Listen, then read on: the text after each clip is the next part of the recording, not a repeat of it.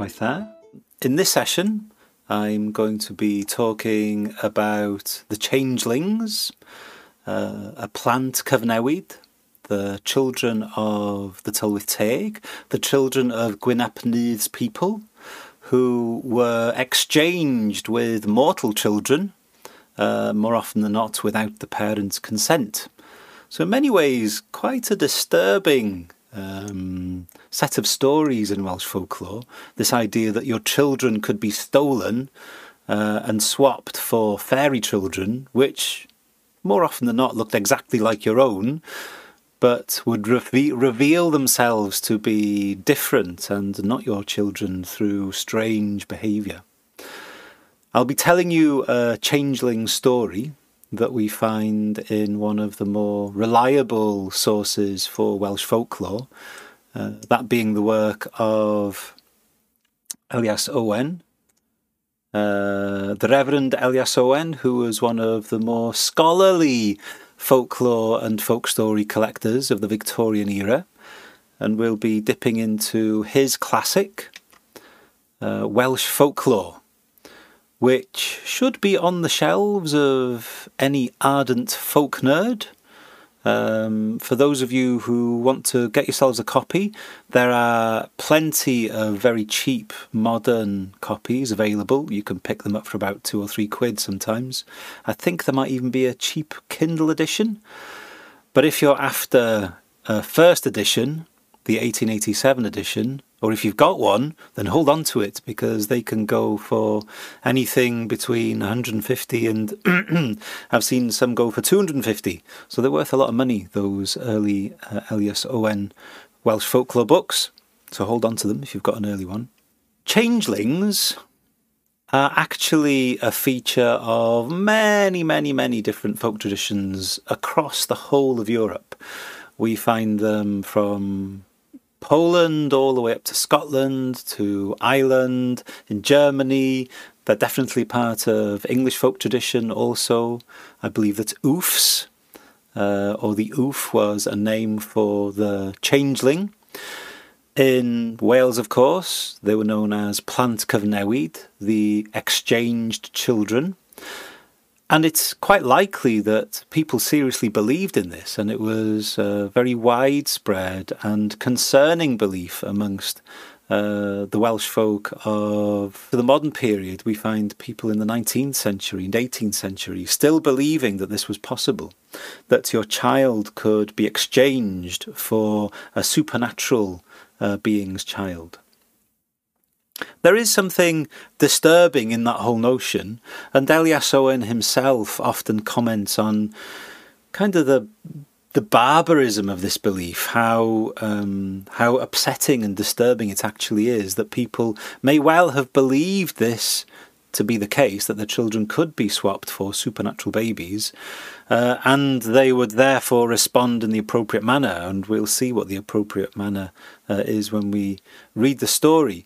But it's worth bearing in mind that before we head into the stories, that this was widespread not only across Wales, but probably across parts of England and Europe, as I said, all the way to the east, all the way to Poland. There are other traditions across the world also that are similar, but when we're talking about changelings specifically, it's usually Europe that we're talking about. And that widespread reach of the folk belief suggests at least that it's very ancient, that it's very old. And this is one of the things that we'll be trying to outline in this session is, well, how old is this belief in changelings? Could we say that it's a myth? Is there an ancient myth deep in the root of this story that we can reveal? Of course, as usual, this is all going to be speculation, and I'm going to be asking you kind folks some questions. The story I'm going to be telling you is from the Welsh Folklore Collection of 1887. It's early on in the book, in the Changelings chapter, and it goes something like this.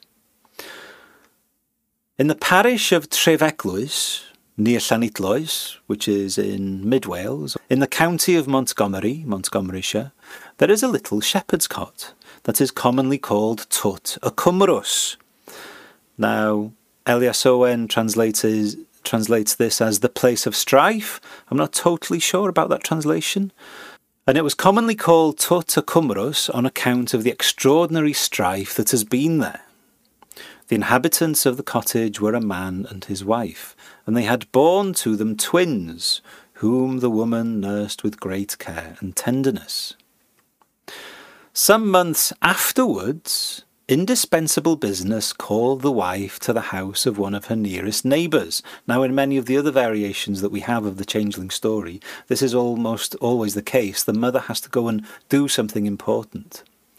Yet, notwithstanding she had not far to go, she did not like to leave her children by themselves in their cradle, even for a minute, as her house was solitary, and there were many tales of goblins, or the Tylwyth Teg, the fair family or fairies, haunting the neighbourhood. Now, unfortunately, this is one of the things that Taliesin intends to do, which is to use other words from other traditions to try and describe the Tylwyth Teg, and he describes them as goblins, sometimes as dwarves, whereas we know from the main body of the tradition that the Tylwyth Teg are actually more like humans. And if they were not like humans, it would be impossible for the Tylwyth Teg to exchange their babies for mortal babies, of course. Anyway, I digress. However, she went and returned as soon as she could. But on coming back, she felt herself not a little terrified on seeing, though it was midday, some of the old elves of the blue petticoat, as they are usually called. However, when she got back to her house, she was rejoiced to find everything in the state she had left it. So she sees a Tylwyth Teg. She knows that there are Tylwyth Teg in the area, but when she gets back, she's not worried because everything is apparently fine.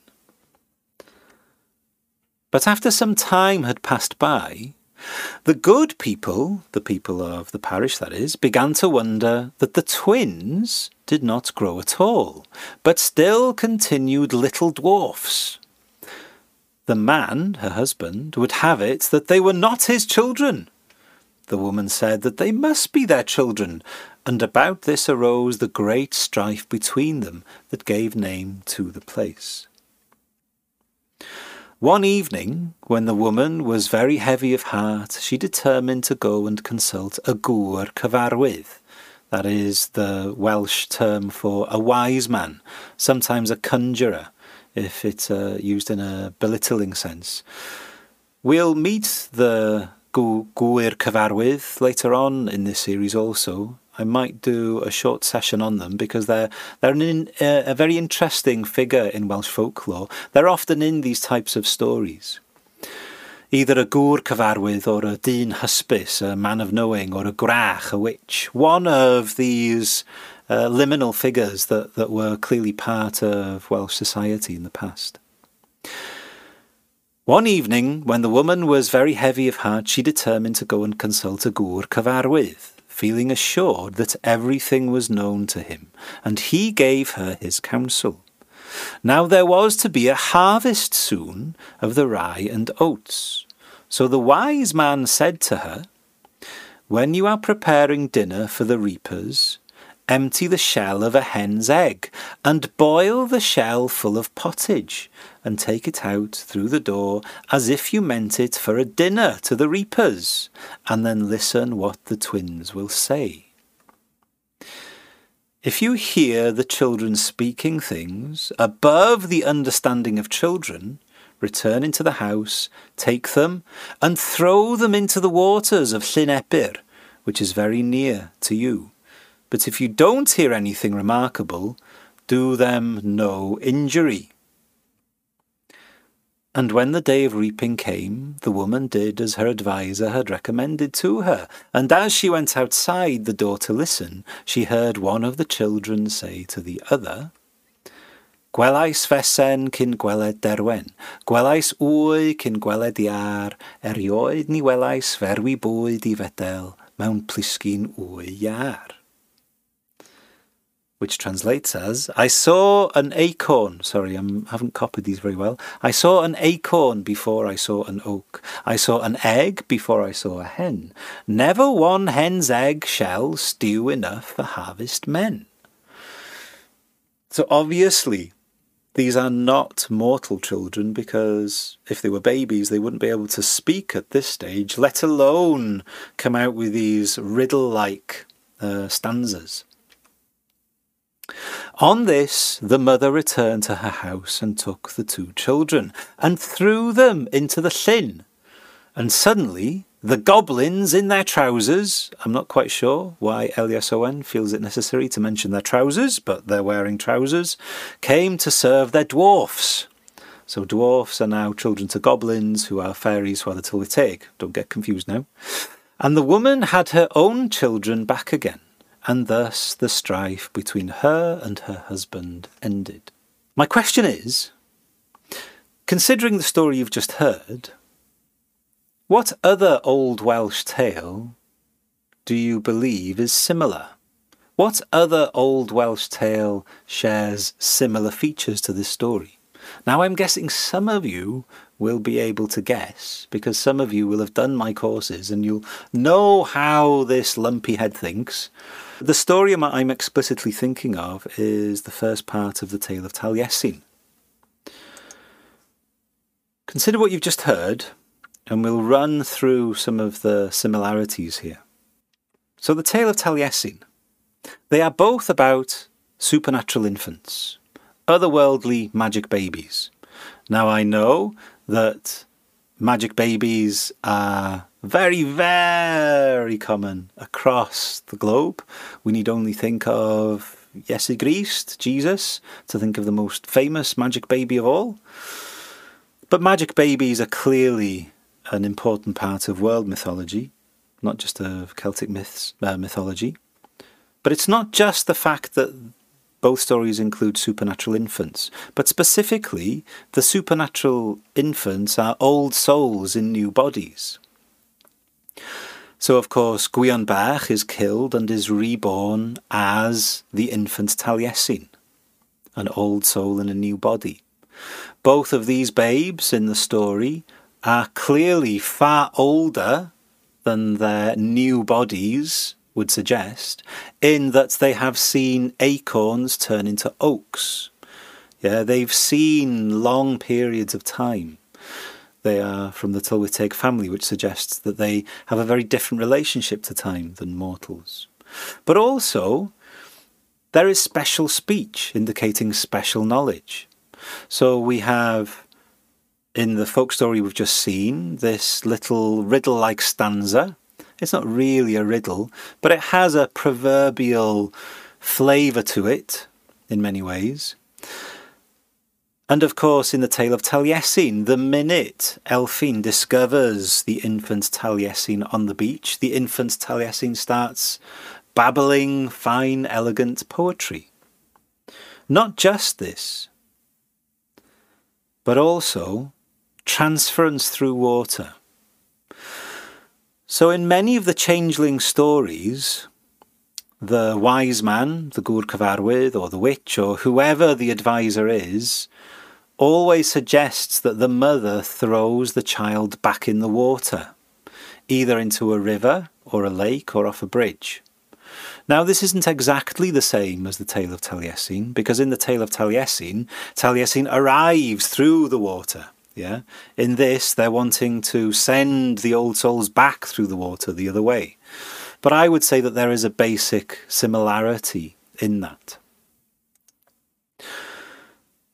Now, that basic similarity between the Changeling stories, and lots of them, not just this one, a few of them, 3 or 4 of them in the Taliesin collection, share similar motifs.